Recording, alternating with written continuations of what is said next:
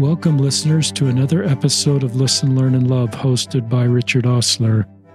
I think we have a really important episode for you from my friend Gretchen Evans, who's joining us via Zoom from Tucson, Arizona. Welcome to the podcast, Gretchen.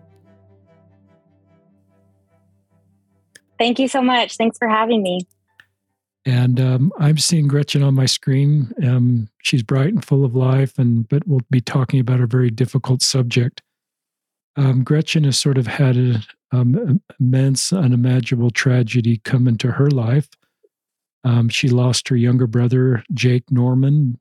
Gretchen Evans married, but her maiden name is Norman. So her younger brother, Jake Norman, while at BYU, a returned missionary from Quebec, Canada, died by suicide in May of 2019 at the age of 23. And then how much longer until the next tragedy happened? You told me before we went live. Yeah, 2 months, exactly. Yeah. So 2 months later, her older sister, Elena, was driving with her twin girls, 18-month-old. So imagine these three in a car in Indianapolis, Indiana, driving home from church, and were hit by a semi, and all three of them were killed.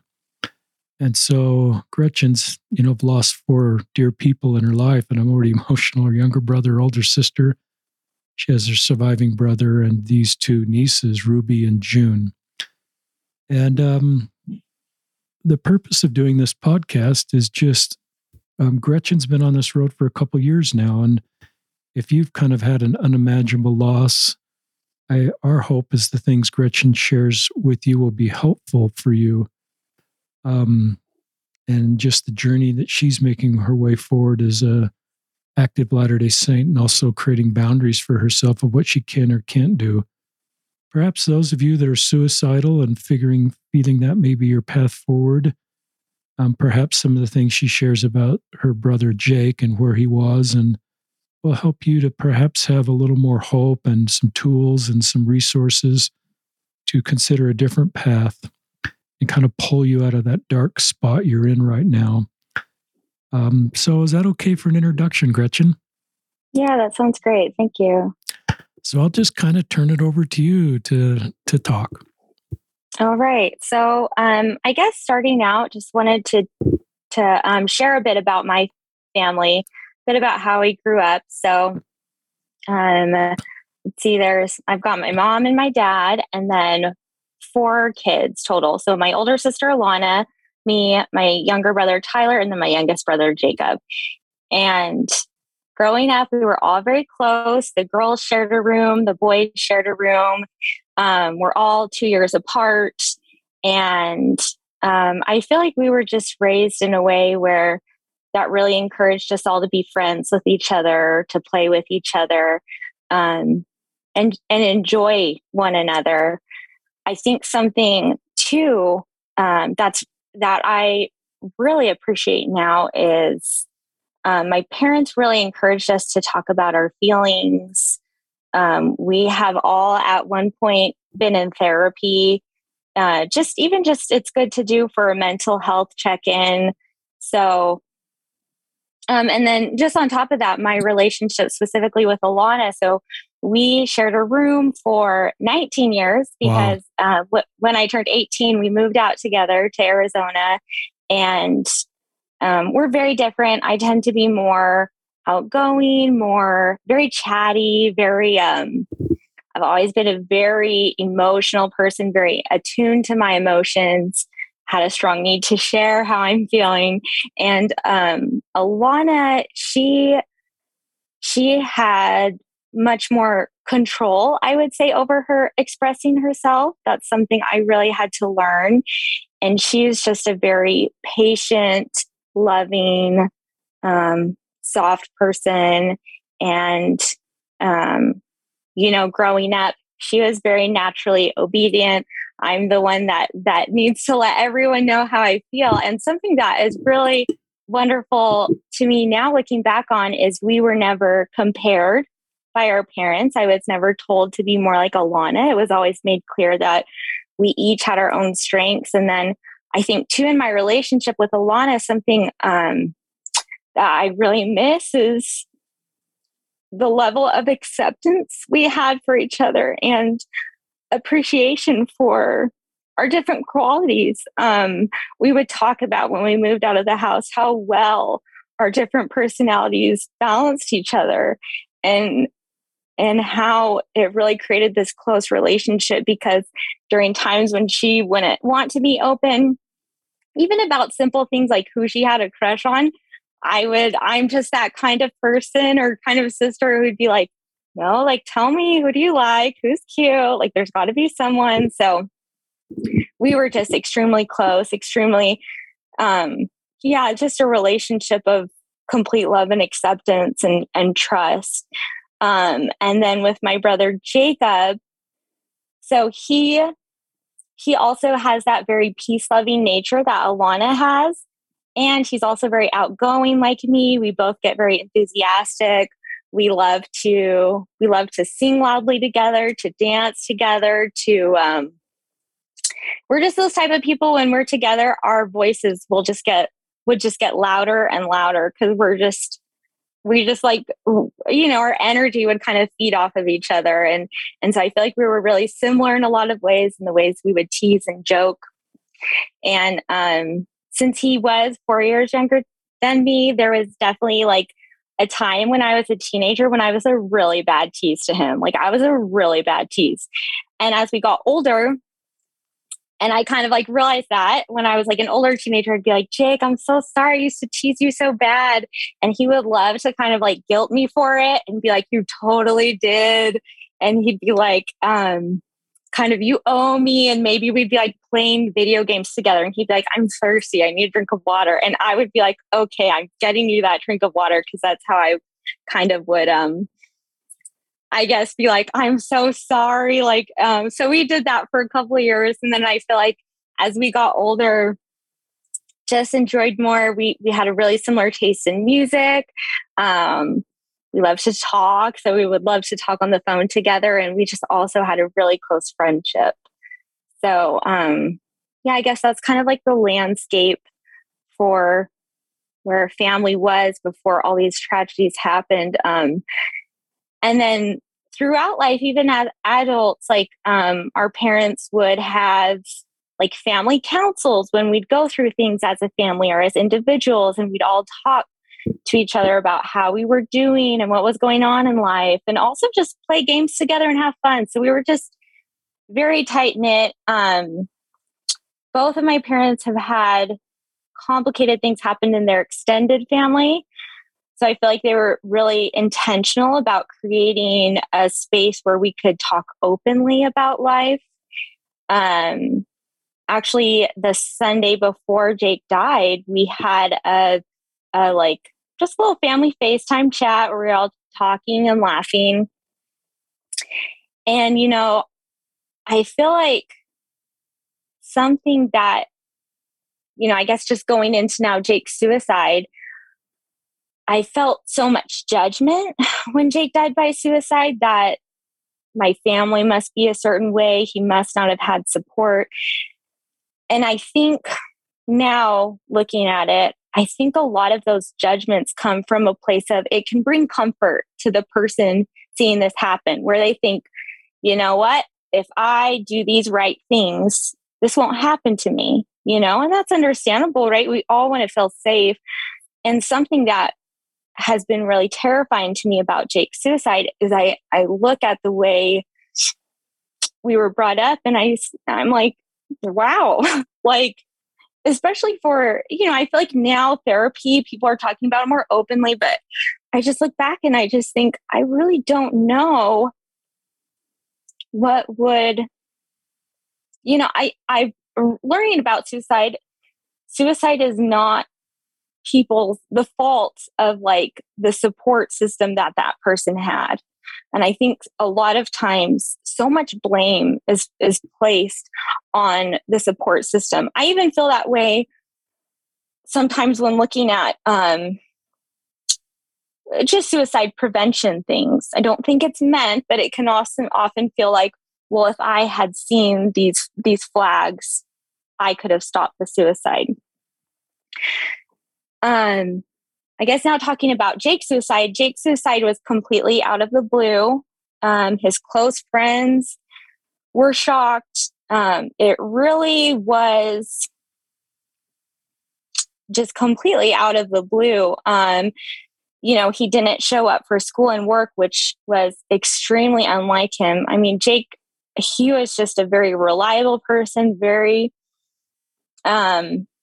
Jake was very charismatic, very loving to people. He was actually voted, I think, homecoming king in high school. And it's funny because, I mean, he was definitely a cool kid, but I also think part of it is he loved people. And you could feel that when being with him. I remember if we were at the grocery store and we saw someone we knew, maybe I would feel like, oh, I don't want to talk to them. I just want to like go home, buy our stuff, like whatever. Jake would like want to talk to them because he enjoyed them. Even if they were like the awkward person that you like don't know how to talk to, Jake would truly enjoy that interaction because I think he just saw people for who they are, which is just, and everyone has like this innate worth, right?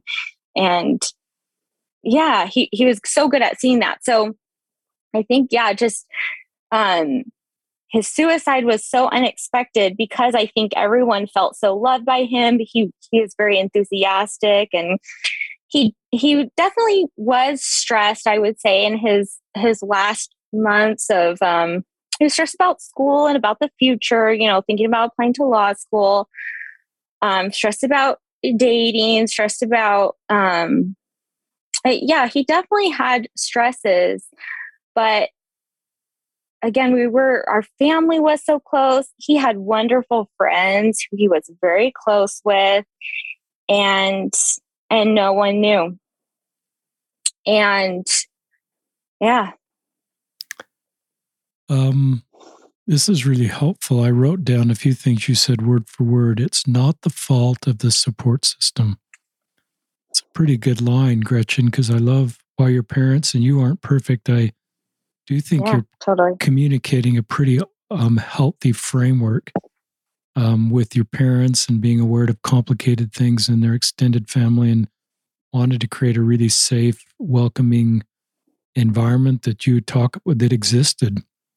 And I think that's, and I love the way you talk about your family and the support system was there. And this is just the reality of what happens in really good families. And I do agree that sometimes to keep ourselves emotionally safe, we want to find a backstory of what was actually dysfunctional. I'm sorry to use that word about your family that actually caused this to happen, because our family's not dysfunctional. So now we know that but your families, this happens in families that are just great families.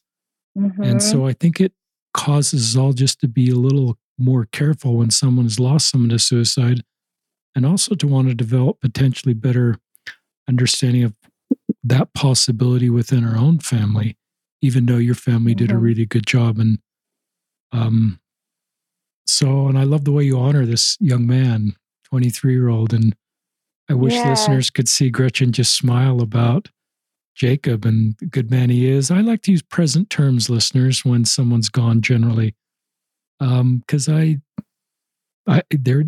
still exist. They may not be here in mortality the way we know, but I like to use Jake, the good man that Jake is, and the good things he's doing.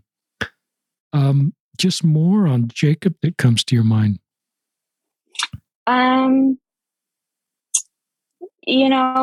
So something that I think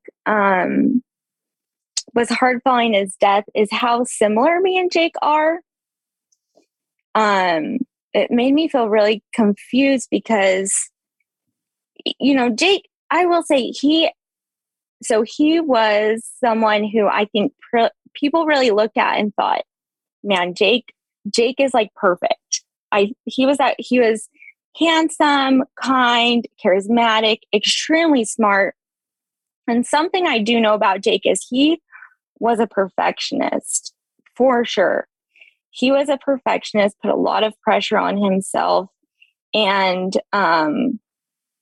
man, it just, it breaks my heart to think about that pressure he might have felt that would prohibit him from sometimes being honest about the hard things he was feeling. You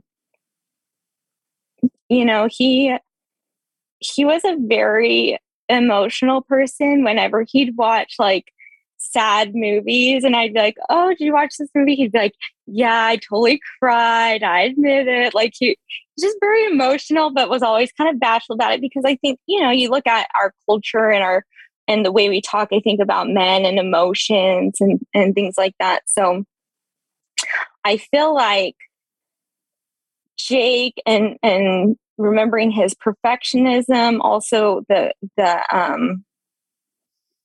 kind of, yeah, this idea that being a good person is being happy and being there for other people. I feel like a way for me to honor him has become me being really aware of these aspects of the culture and trying not to put these pressures on myself or others around me that I love.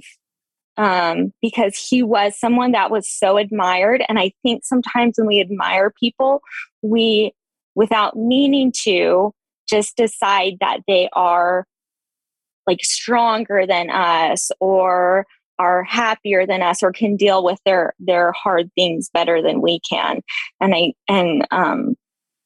Yeah, I feel like Jake's suicide, it's really kind of woken me up a little bit more to how dangerous that can be when we admire someone, all the pressure we might be inadvertently putting on them.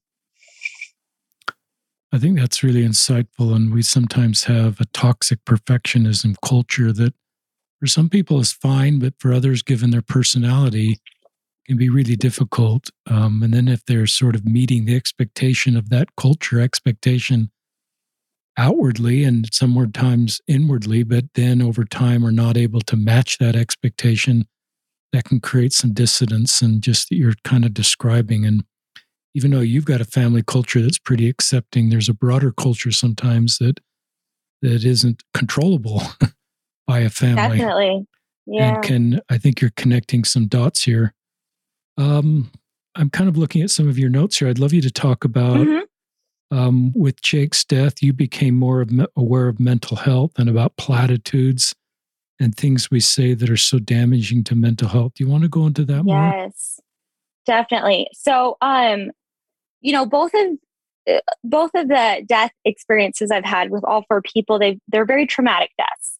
And as someone who is just naturally very emotional, I'm also a very visual person.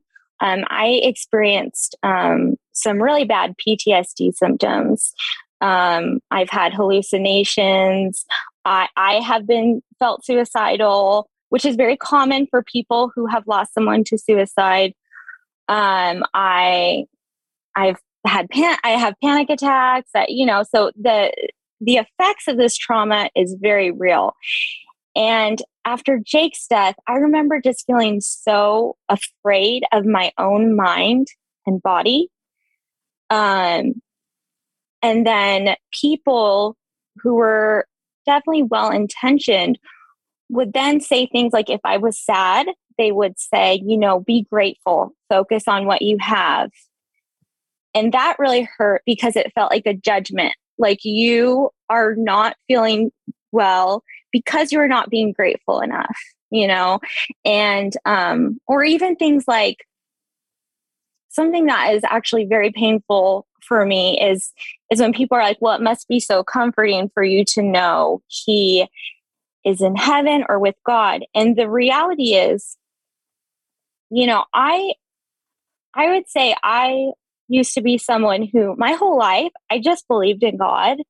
I wouldn't even say it was because of the church or whatnot. I think I was just born with that. Like when I was a little girl and would get scared in the dark, I made up a little song I would sing to God. Like I think that's just part of how I was born. It's not because I'm like this great person or something. But I always just felt like, yes, I've I've never struggled with, is God real or not? And then when Jake died, I was like, I don't know if God is real. And I don't know where Jacob is. And I didn't feel like there was room for that. I feel like when people would talk to me, they didn't want to know how I was feeling. They wanted to tell me, but you're okay, right? And they wanted me to also almost confirm, yeah, I'm fine. This is hard, but I'm okay. And it didn't leave room for me to be honest about how I was doing. And I think that made me also really concerned with the view of Jake's suicide, thinking if people come to someone and say, hey, I'm depressed, and that person says, but God loves you, right? There's no room in that to say, no, I don't know that. I don't feel that way.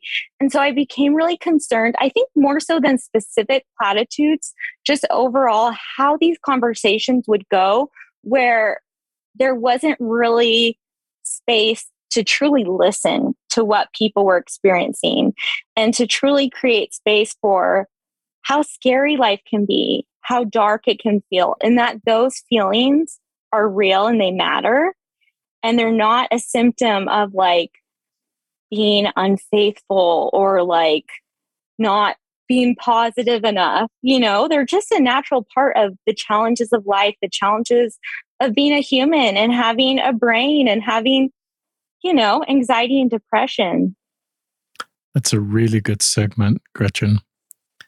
And I wouldn't have understood that stuff if it wasn't for people like you that have sort of shared your stories with me. And I thought happiness was a choice. And I'm recognizing, and I put this on Instagram, let's don't create a culture that to be a faithful Latter-day Saint, you need to be happy, because that's Definitely. sometimes not in our control.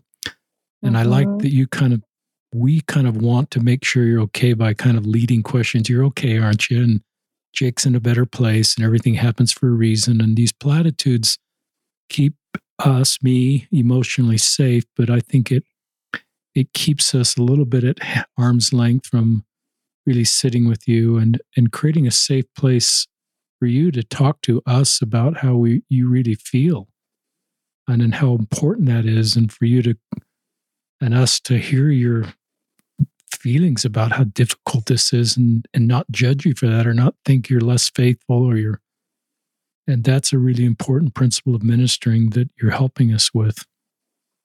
Yeah, I also think, just to kind of add to that, something I realized too is I think wanting to comfort someone is a natural aspect of loving someone, right? You don't want people you love to be in pain.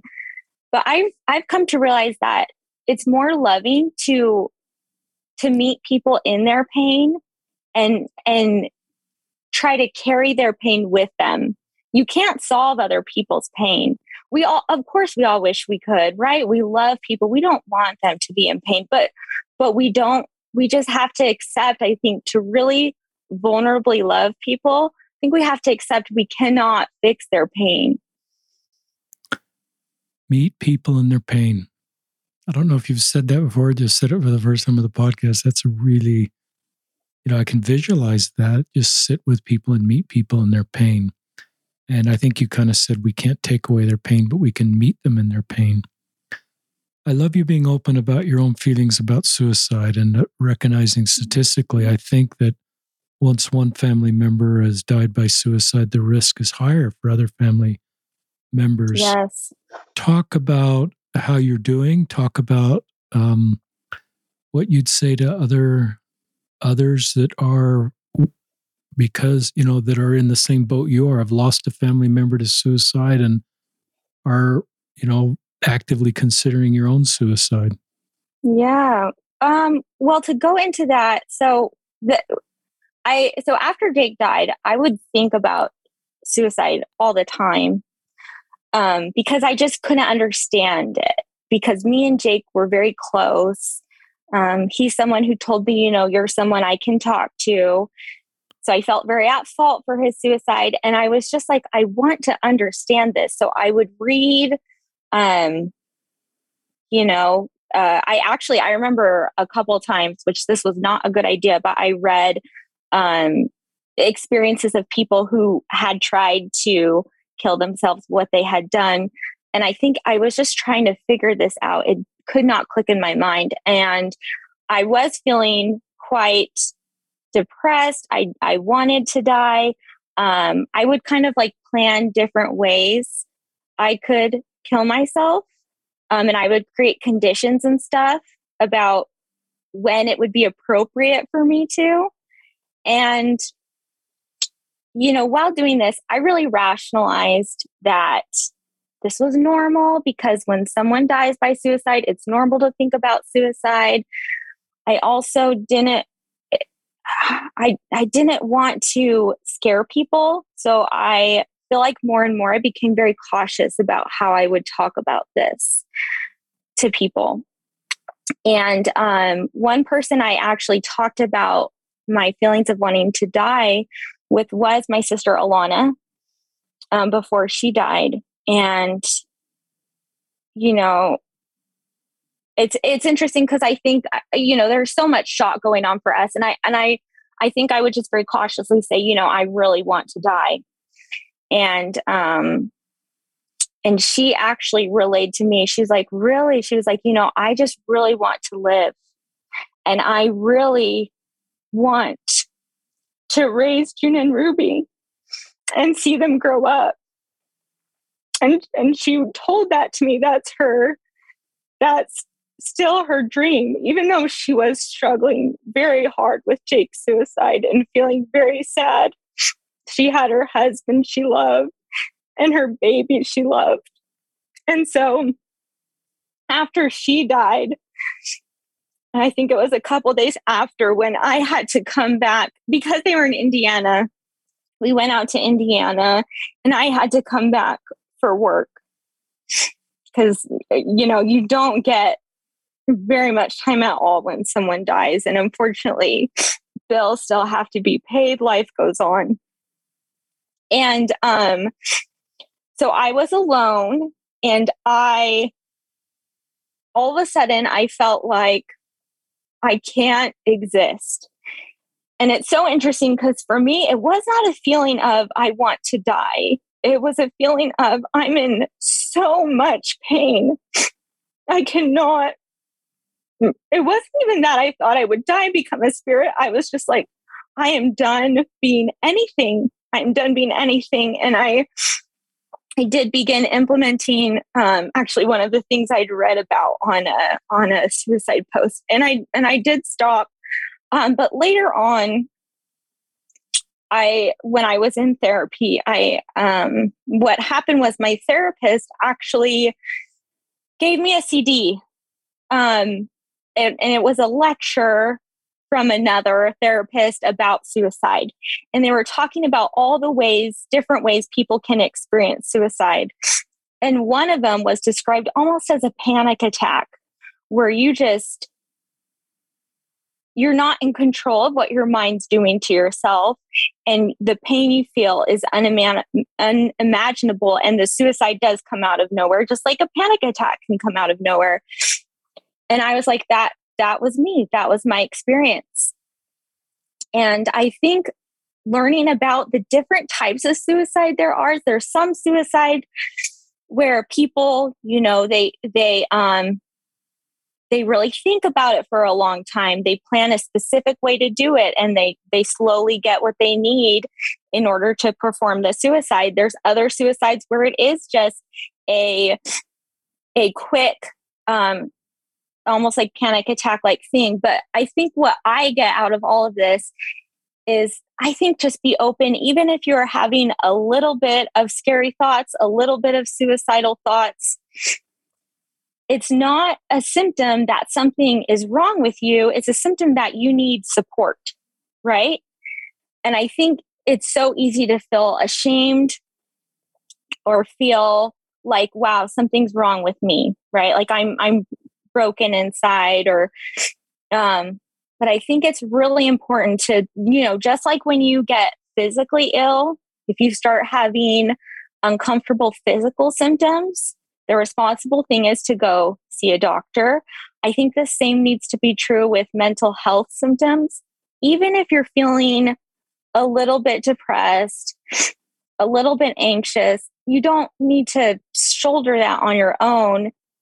I just wish I had been more transparent with the ways I was thinking about suicide, because I've come to understand that, what would have happened if I had been open with, I did have a therapist at the time, if I'd been open with her about the suicidal thoughts I was feeling, I could have created a plan to implement so I would know what to do when I had that scary panic attack feeling of suicide.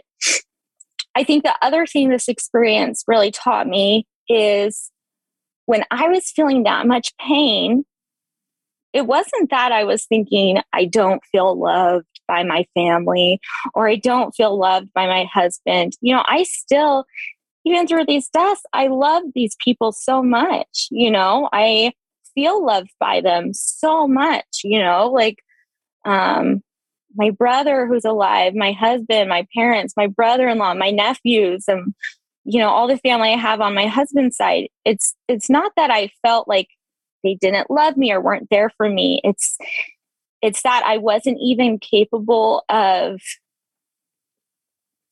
even understanding that there was any sort of future. All I could see and take in that moment was pain. That's all that was there. Yeah. That's very helpful. Honestly, very, very helpful. I've heard not a lot, but many people sharing. You were very good at articulating. I love where you articulated the immense pain.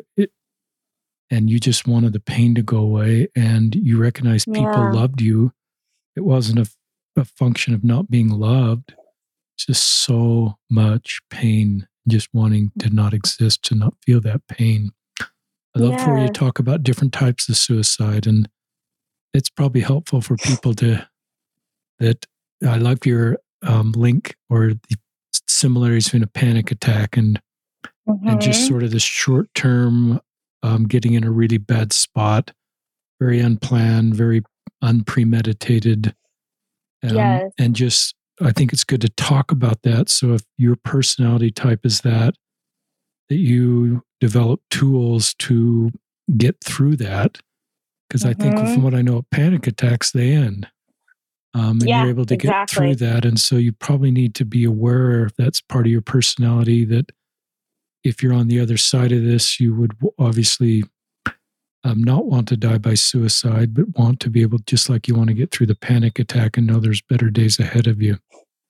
Right. Well, and I think another thing too is, when Jake died by suicide, I thought, oh my gosh, he doesn't want any more Christmases with us. He doesn't want, his birthday was coming up, and he was actually we were gonna meet up for lunch. He was gonna come visit me and my parents, and me and my mom were gonna go shopping for his birthday present. And so it can feel like that, right? A suicide, it can feel like, wow, he decided not to have a future with me.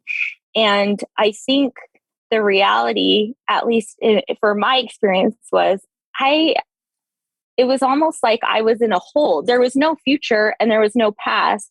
I was simply in a moment of pain, and it had nothing to do. It was like nothing else existed, So, Jake, he had actually purchased bowling shoes for himself for his birthday, not long before he died, because he took a bowling class with his friends and he really liked to bowl. And that just, there are definitely cases where suicide is premeditated. And I still think, I don't think in that case either people are choosing death over their loved ones. I don't think it's simple like that. And I also think it's important to recognize that all these experiences of suicide, they're unique, and we just don't, it leaves you with an unsolved mystery that you can't know and you always struggle with, I think these words are really helpful to family members. I think of parents. You've probably had lots of conversations with your parents, and I think these words are really helpful to parents that are listening that have lost a child to suicide. It's a parent's worst nightmare. It's a sister's worst nightmare. Yeah. But I think it helps us understand that really good families, this happens, and to really good people. Jake is a wonderful person, and this happened. I'd love you to talk about Alana, June, and Ruby. Yes. So, a little bit more about, especially June and Ruby. I haven't really talked about them. So, they were only alive for 18 months, which is just tragically short. But yeah, so they were twins, and funnily enough, so they were identical twins, and I feel like I kind of have this random talent where I'm pretty good at telling twins apart. So as soon as Alana said, okay, I'm having twins, it looks like they're identical, I was like, okay, it is my mission. I want to be so good at telling these little girls apart. So what she would do is she would send me pictures of them, because when you would see them move and interact, you could kind of tell which one was which, because they have different little personalities, and it shows through in the way they move and the way their facial expressions are. But yeah, I got really good at telling them apart just through these little pictures. Ruby, she had a hemangioma, which is like a raised birthmark. She had that on one of her arms. So that was always a fail-safe way to tell them apart when you're in doubt. But Ruby had a much I would say rounder face, round eyes. She was much more ready to let me hold her and cuddle her, and she's very mischievous, I would say. I feel like she had a little glint in her eye. And June was the older of the two, and she was much more very much like stranger danger. She would take a while to warm up to me, and very sensitive. Her emotions would just show through her face. They're so sweet. And Ruby would say hi in her little voice, and June had just started saying doe, which we decided was dog, because our family is a huge dog lover. So we were very excited by it seeming like June was going to be a dog lover. And Alana, she went to BYU as well. She graduated in art. So she was an artist. She actually had a show she would have done in April of 2020. So she was continuing to do her art as a mom. Also just having a sister as an artist, as a kid, I would always just compare my art to hers when we'd go to art club together and stuff, and be like, oh, her stuff is so much better than mine.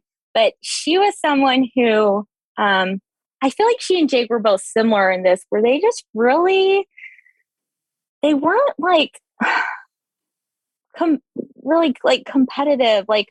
Even as adults, I would sit with her and I would make art with her because it was fun. And obviously my art was so different, and I'm just doing these little watercolors, but she'd be like, wow, I really like what you did there, those colors there.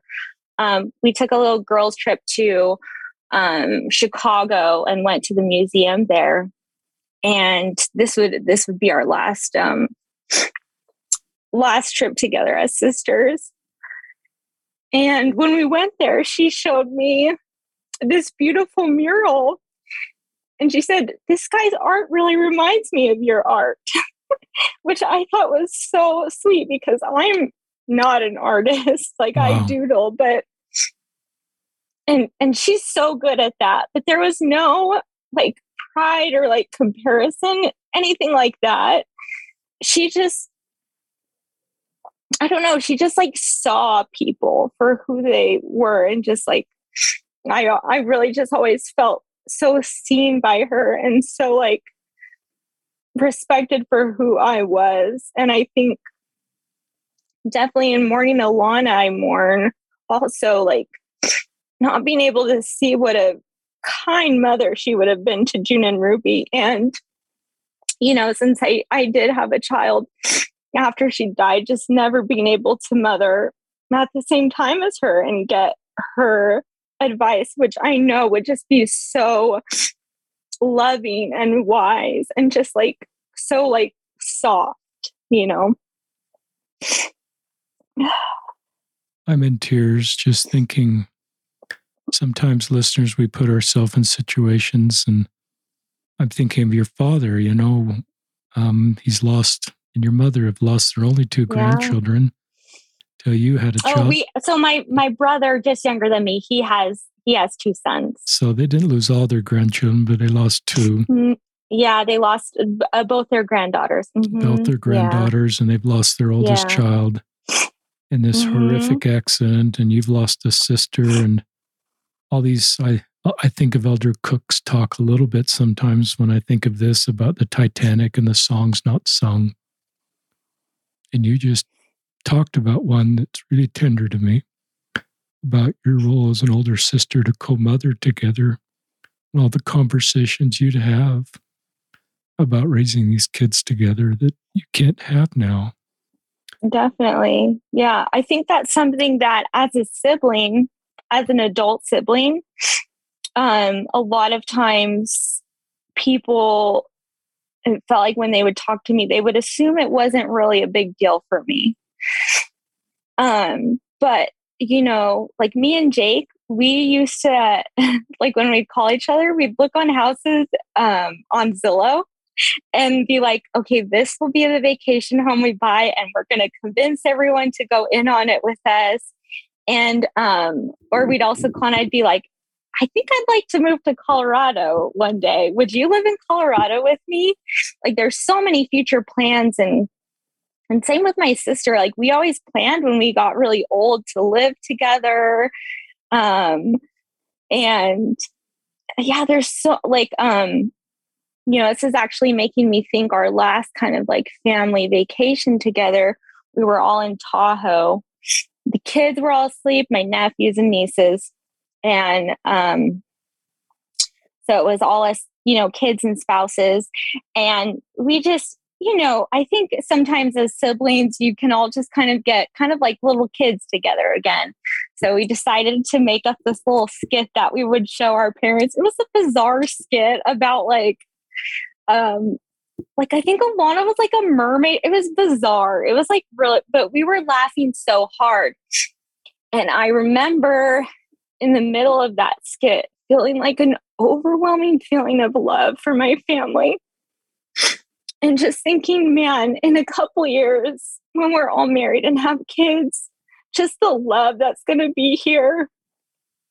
I was just so excited for my children to feel that sense of love and connection, and my nieces and nephews to feel that sense of, family connection even more. And when someone dies, you don't just lose them. You lose like what they brought to your family dynamic. You lose any sense of wholeness you had, honestly. Life really just kind of crumples and becomes completely different. Talk about how the church played a role. Kind of our lead-in line here is, I thought the church would be an anchoring force through all this. Yeah, unless you want to talk more, I don't want to rush you away from your sister and your nieces, but just, wherever you want to go next. Yeah, no, I think that's a really important part to bring up. This is something that really kind of took me aback. I will say religion's always been something, just religion as a whole has always been something that I think is a complicated thing. It's always been something I've kind of like struggled with aspects of it. A lot of good can come out of religions and a lot of bad can come out of religions. I mean, look at history. You'll see it all over the place. But I think especially thinking about my spirituality from the gospel, right? These beliefs that God loves me, that God is there for me.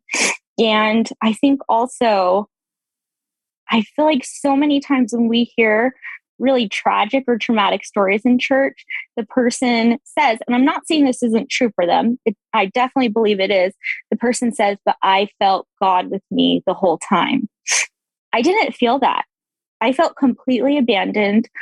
I wondered if God hated me, especially this idea that God has a plan. I was like, oh, so he planned for these deaths. And, Alana, June, and Ruby, their car accident, it was very violent. Their death was very violent.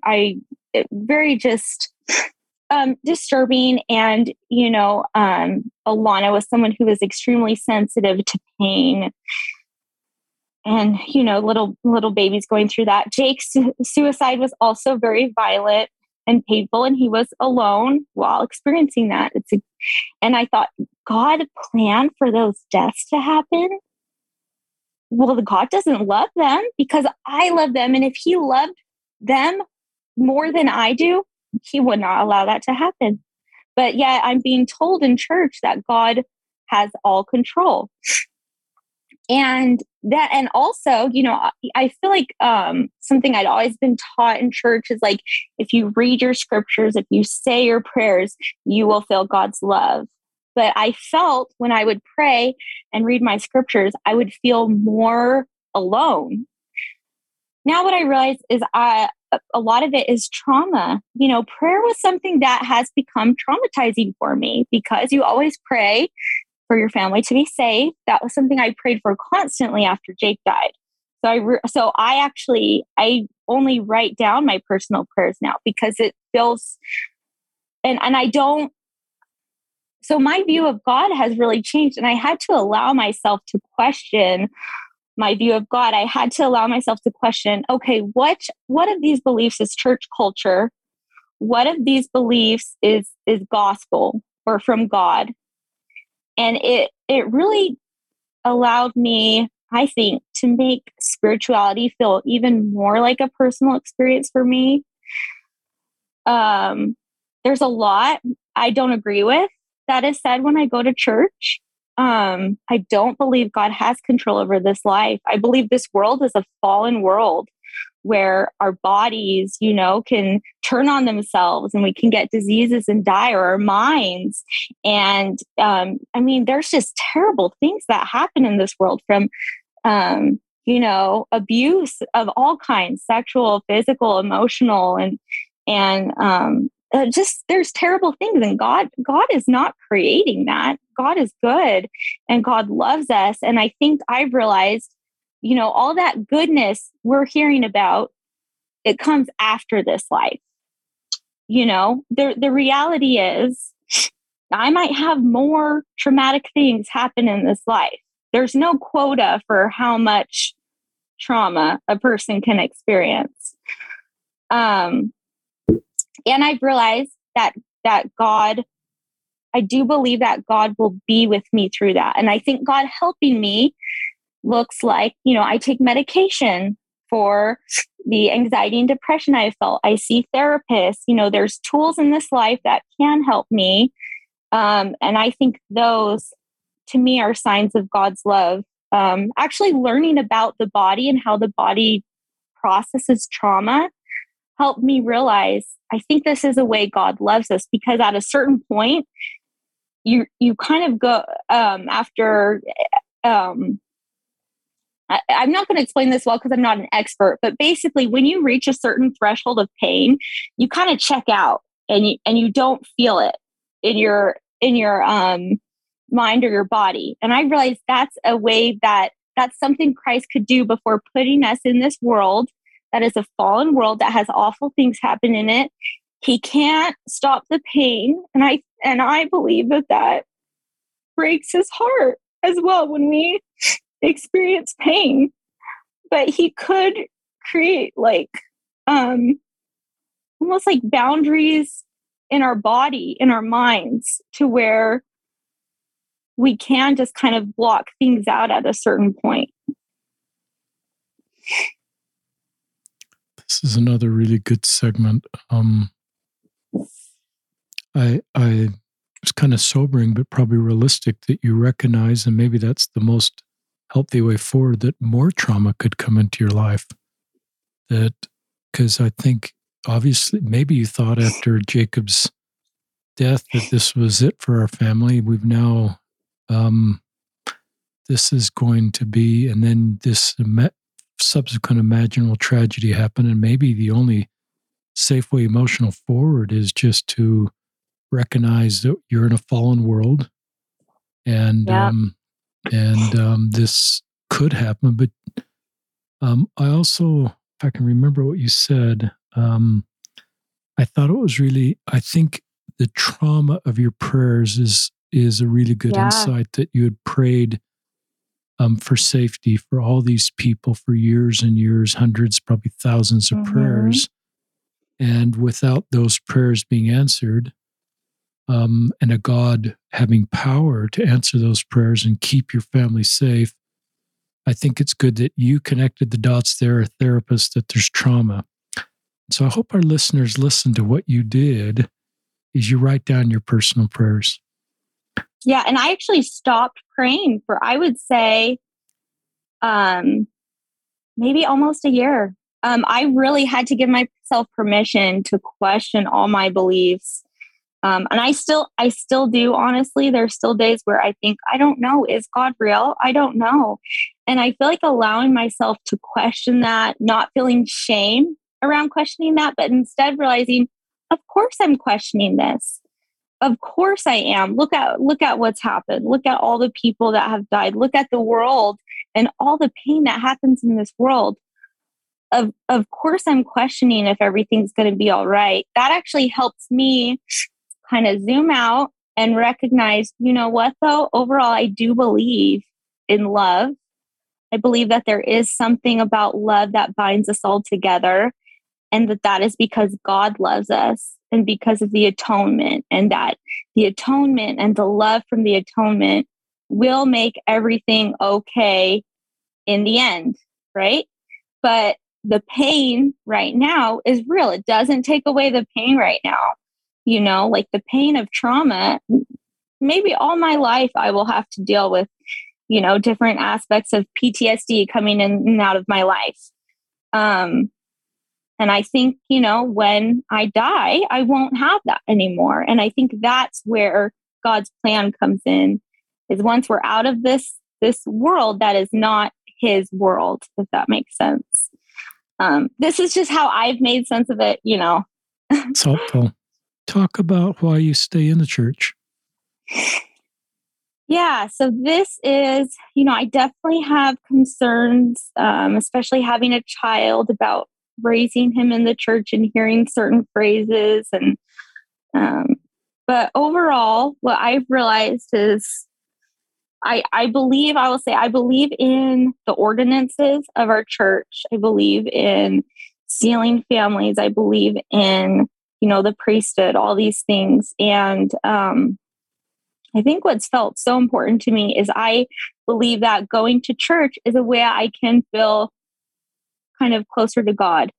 Now, what that means is maybe different than what it used to mean, because sometimes when I go to church, someone says something that's very triggering, like, you know, I was almost in a car accident, but I feel God saved me from it, and I have to leave.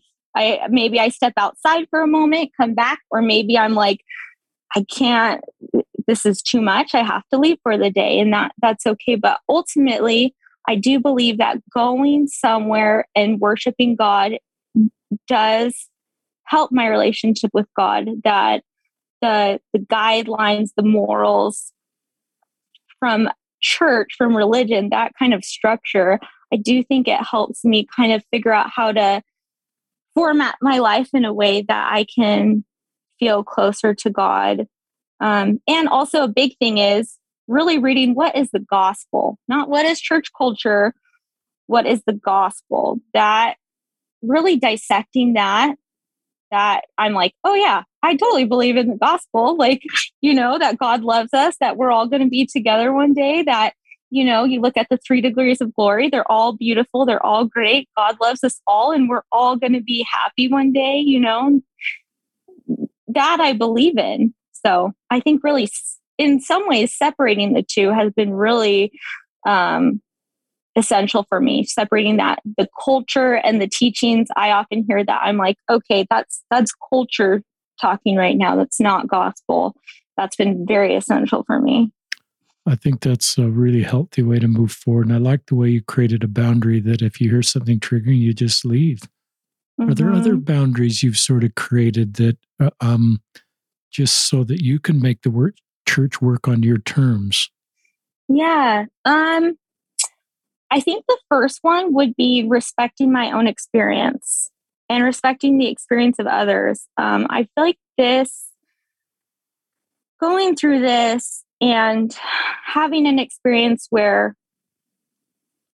also because Alana, June, and Ruby died on the way home from church, going into a church building I can sometimes feel unsafe, because your body really stores all these memories. And I think just realizing, trauma is real and it's okay that I'm affected by it. It doesn't make me less of a good follower of Christ, right? Listening to my pain, listening to when something's not feeling good to me and paying attention to that and being kind to myself and coping in whatever healthy ways I've learned. Overall, that's going to allow me to, I think, be a better follower of Christ because I can be more open with my experiences and use them to better love others, which is ultimately, I think, what God wants from us all. So I think it's just really, for me, making a boundary and making a decision to change, to allow my idea of what it looks like for me to be a disciple of Christ to be extremely personal and not a generic idea of this, perfect disciple of Christ says yes to callings all the time, or, like sits through doesn't speak up through a lesson that might be painful, or, just things like that, where you're like just humble, you put your head down, you do the work. And I think now I've just realized, no, like that's not what God wants. God doesn't want, us to be little perfect, almost like member robots. He wants us to be ourselves and to listen to what feels good and what feels right to us. And then kind of connect to other people through those really personal things. That's really good. In our area this week, a family lost their son, roughly the same age as your brother. He's in his mid-20s in an automobile accident.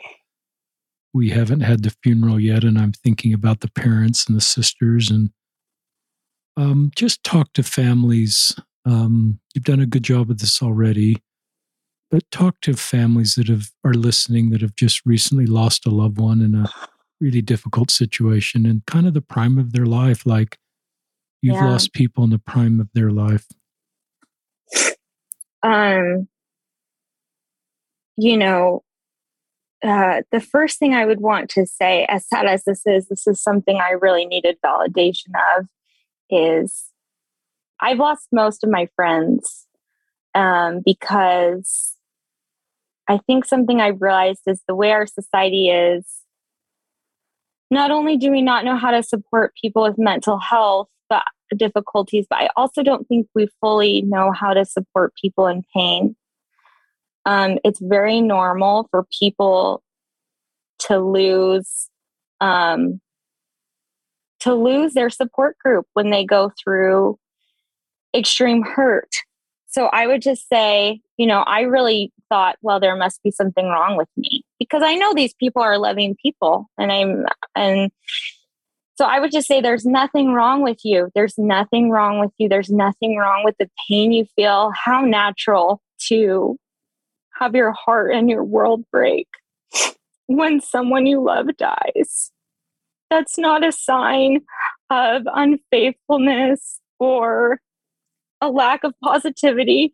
It's a sign of your love and the depth of it and the depth of connection we have with our family members. And honoring that and honoring your feelings is a beautiful thing to do. It's an act of love for yourself and an act of love for the person who died. I would also say that, I feel like sometimes in our church culture, there's really can feel like there's a push to really push ourselves to, when you're in a hard spot, serve and work hard. And I would say rest. You need to rest. You need to give yourself permission to just the world feels like it should have stopped. And so allow your world to stop in whatever ways you can. You know, our world does not honor heartbreak, but, you know, allow yourself to find ways to honor that heartbreak and honor how heavy that hurts. And then the other thing I would just say is really find safe spaces that makes room for how deep your pain is, you know, whether that's therapy, whether that's a good friend. You know, yoga has been helpful for me with trauma, art. Just find a space where you feel like you can be true to yourself and how you feel without judgment. That's so important. You know, you need support when you're going through these things. You need to feel supported and loved as you are and not feel like you have to get to a certain point to feel worthy of that love and support. That's a really good off-the-cuff segment, Gretchen. I wrote down, allow your world to stop. I think your world has stopped. Yeah. And it'll never be the same. It'll start again in some way. But I love that. I think of our culture sometimes. I think of sometimes when a family member dies, when a missionary is out, and there's kind of this culture that faithful missionaries just kind of bucket up and stay out there and don't come home. And I hope our culture improves a little bit, that if it's possible to come home, that we don't create a culture that coming home is a sign of weakness during a mission. It's part of the path, I think, to healing. And if a missionary can't come home or feel his path isn't to come home, that we allow their world to stop as a missionary.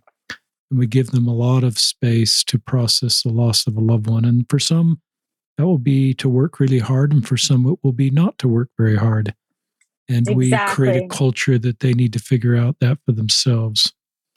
That's a really good segment. You're married. Your husband's probably been trying to help you. And maybe at times he's done a really good job. And at times, like me, he hasn't done the best job as we're helping our spouses. But talk about to spouses that have, you know, their spouse is going through things that you're going through, what they can do. And you've kind of talked about this already, but are there specific things a spouse can do? So, you know, it's funny because I think it's very natural, right, to want to like solve the person you love, solve their pain and take away their pain. And I know we talked about that earlier, but that's definitely something with my husband early on. I felt like he would try to comfort me. He's a very like just sensitive, kind person. And I remember what I eventually did, which was really helpful, is I showed him a video that showed how when someone's in pain and you comfort them, you kind of put up this wall. So what it was is it showed a person in pain and they were surrounded by a black cloud. And when the person tried to, it shows a person trying to like push, I think, hearts on them or something. And when that happened, the black cloud around the person just got bigger.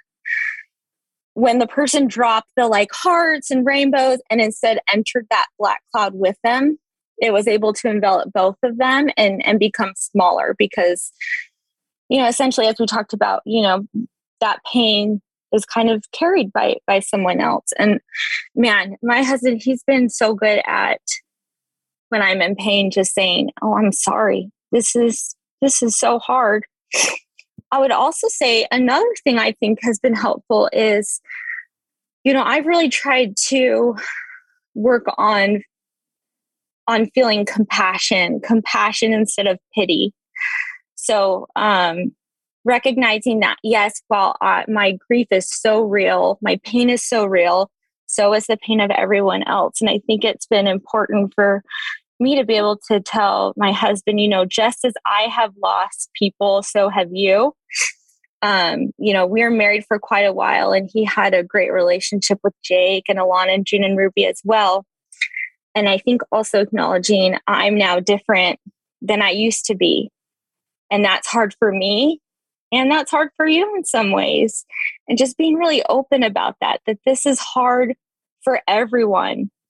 Definitely right off the bat, I would say for the first year and a half, that's not, at first I think definitely I just needed the space to feel my pain.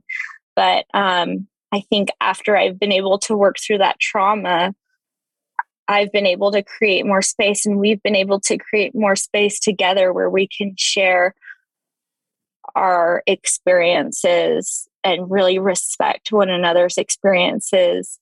And really, I just think respecting each other's experiences and understanding that both of your pain is valid. It's different and it all matters, and it's all valid.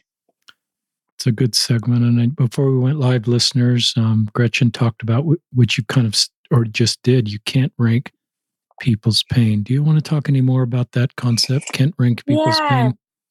Definitely. So this has been something that's been really important for me to figure out, because when all this loss happened, a common phrase I would hear is, I can't imagine what you've been through, or I could never survive what you have. And I will say they can't imagine. I think there's truth to that. Definitely.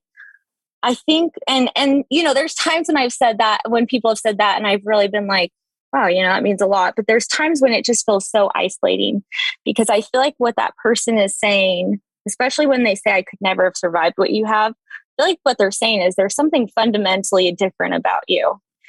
And because there's something different about you, you can handle worse pain than I ever can. And I don't know pain like you do. But what I've realized as I think, been able to validate my own pain, but also really appreciate that everyone hurts. Everyone experiences losses of different kinds. I will never experience other pain that people experience, yes, the losses I've experienced are massive, and there's so many heartbreaking experiences I have never been through. And I think acknowledging that in some ways we're all isolated because we're all living our own lives in our own minds. And there's something isolating about that, right? Like no one will ever fully understand what it is like to be me, Gretchen, and go through my experiences, just like no one will fully understand what it is like to be you, Richard, and know what you've experienced in your pains. And I think realizing that it's helped me realize that my hurt deserves respect. It deserves to be heard. And the pain of everyone deserves to be heard and respected. And I think allowing ourselves to connect over how isolating and painful it can be to be human, as sad as that sounds, I think actually that creates more room to really connect and feel love, that we are all in this together, right? At once we are all isolated, but we are also incredibly connected. We all feel grief. We all feel sad. These emotions, they're all universal. And I think we can gain some understanding when we recognize that we're all more similar than we think. And as you talk about that, I think of our culture right now, and most congregations doesn't allow that. We sort of go to church and put on our very best selves and have our best dancers and our best moments. And often the reality of our lives is very different than what we are allowed to share at church. And we really heal each other, as you just described, by sharing our woundedness and our brokenness and the reality of our lives. And I think that's a sign of strength, not of weakness, to be honest about our lives. Yeah.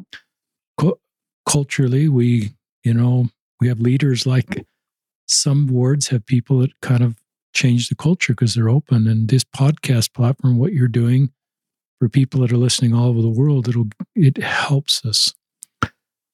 This is a tender question. If Jacob could come, you know Jacob as well as anybody. If he could talk right now, what would he say to everybody?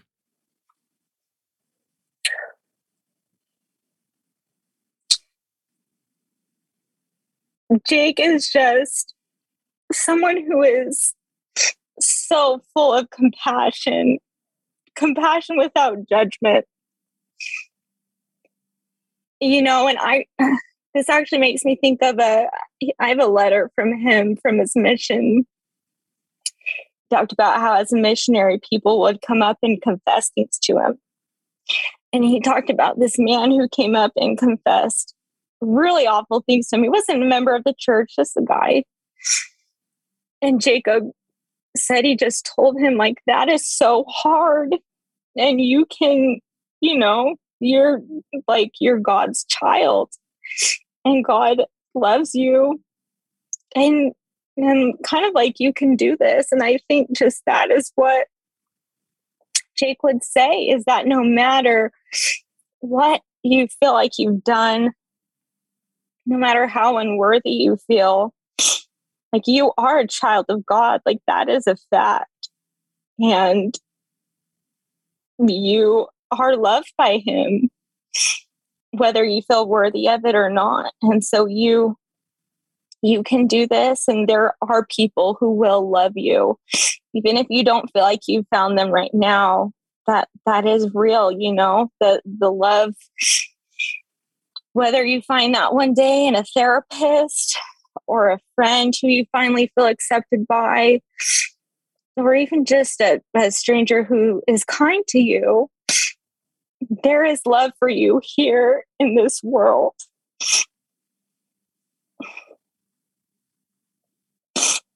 Wish I'd met your brother. There's a lot of people, the world's a better place because of the work Jake does and continues to do. You honor him, and others that continue to talk about your brother, Jacob Norman. Listeners, this is just a great podcast. I'm deeply moved by Gretchen. She's, 30, young person still with an 18-month boy who I think has a name. Talk about his name if you want to, and how that ties into your brother, Jacob. So his name is Raylan Kobe. Raylan is actually after a show me and my husband watched about a cowboy named Raylan. But Kobe, so Jake, when he was young, we had a nickname for him called Jacoby. And, I got pregnant, or I found out I was pregnant very shortly after Alana, June, and Ruby died. So, of course, very shortly after Jake's suicide. And when I found out it was a boy,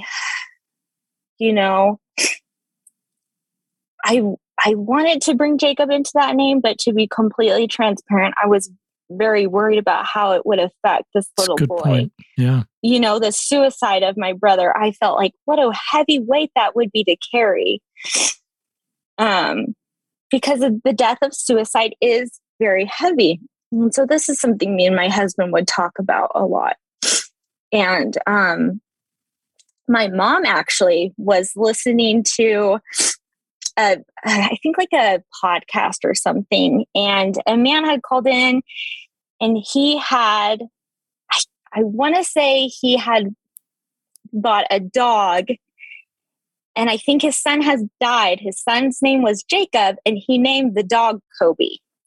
Now, the reason this worked so well is because my parents actually knew they were going to name Jacob, his name, after meeting a dog named Jacob. And again, our family is a huge dog lovers. Jacob and me, we are obsessed with dogs. We would send each other pictures of dogs. We would follow the same accounts of dogs on Instagram and talk about those dogs. We're just obsessed with dogs. So that just also felt like, honestly, like a little sign of from Jake as well, that my mom got to give to me of, this is a way to kind of bring Jake into his name, but it has a lighter feeling to it, which I think also feels good, because that's really, I think sometimes with the death of suicide, it can feel like it overshadows that person, right? It overshadows who they were. And Kobe, that's a very light name. Feels kind of like it's got a sense of humor to it. And I think that just felt like a great way to bring Jake's light and his kind of like innocence into, into our son's name. I love that. That's very helpful.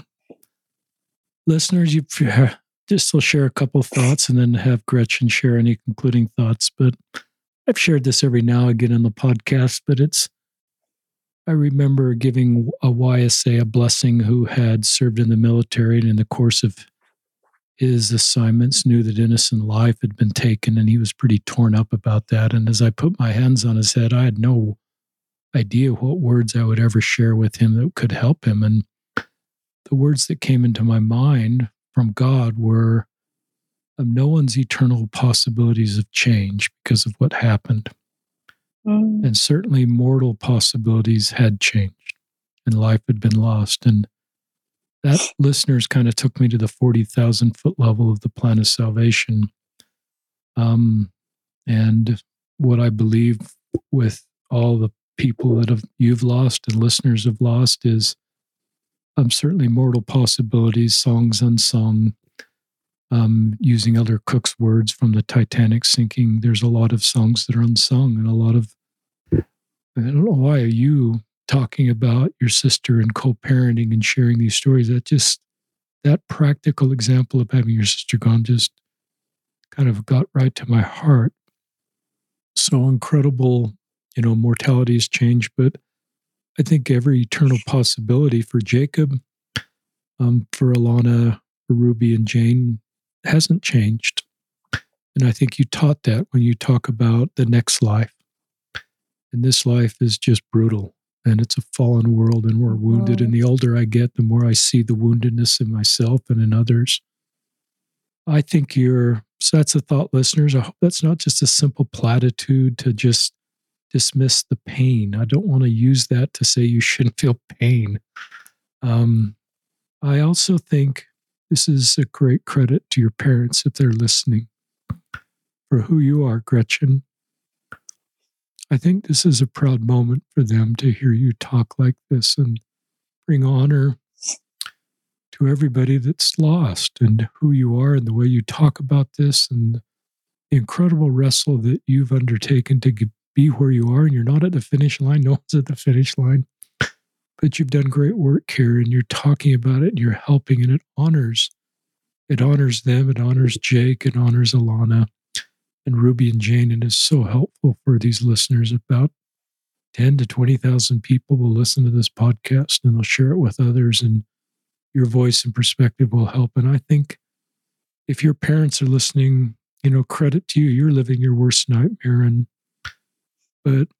And Gretchen doesn't want me to overpraise her on the podcast, but it's a sign of just what a wonderful set of parents you have to have raised such a remarkable daughter with such great skills. And it is a credit to your family, and you have a great family, and suicide can come into really great families. Yep. So I'll turn it back to you, Gretchen, for any final comments, then we'll sign off. Yeah, I think just the last thing I would want to leave people with, especially anyone who is grieving or feeling traumatized or feeling despair, a lot of times it can feel like you're pushed to be hopeful. And I do think hope is good, but a quote that has really helped me is hope against hope. I think it's from a scripture, actually, that we hope against hope. And for me, that really brings home that, the despair we can feel in this life is real and it matters. The darkness, the trauma, it is real. And yet we can, even against that, we can bravely hold on to hope. And we can hold on to the amazing, beautiful fact that in the face of really deep darkness, we are somehow able to keep loving people, to feel the love of others, and feel the love of God. And I think there's something I found to be very hopeful about love, and even small moments of love. So I just want to leave that with everyone, that just really hold on to those moments of love you feel, because they're real and they matter just as much as all the darkness matters. That's great. So listeners, thank you for tuning in. This is Gretchen Evans, who did such a great job, and Richard Osler, your host, signing off from another episode of Listen, Learn, and Love.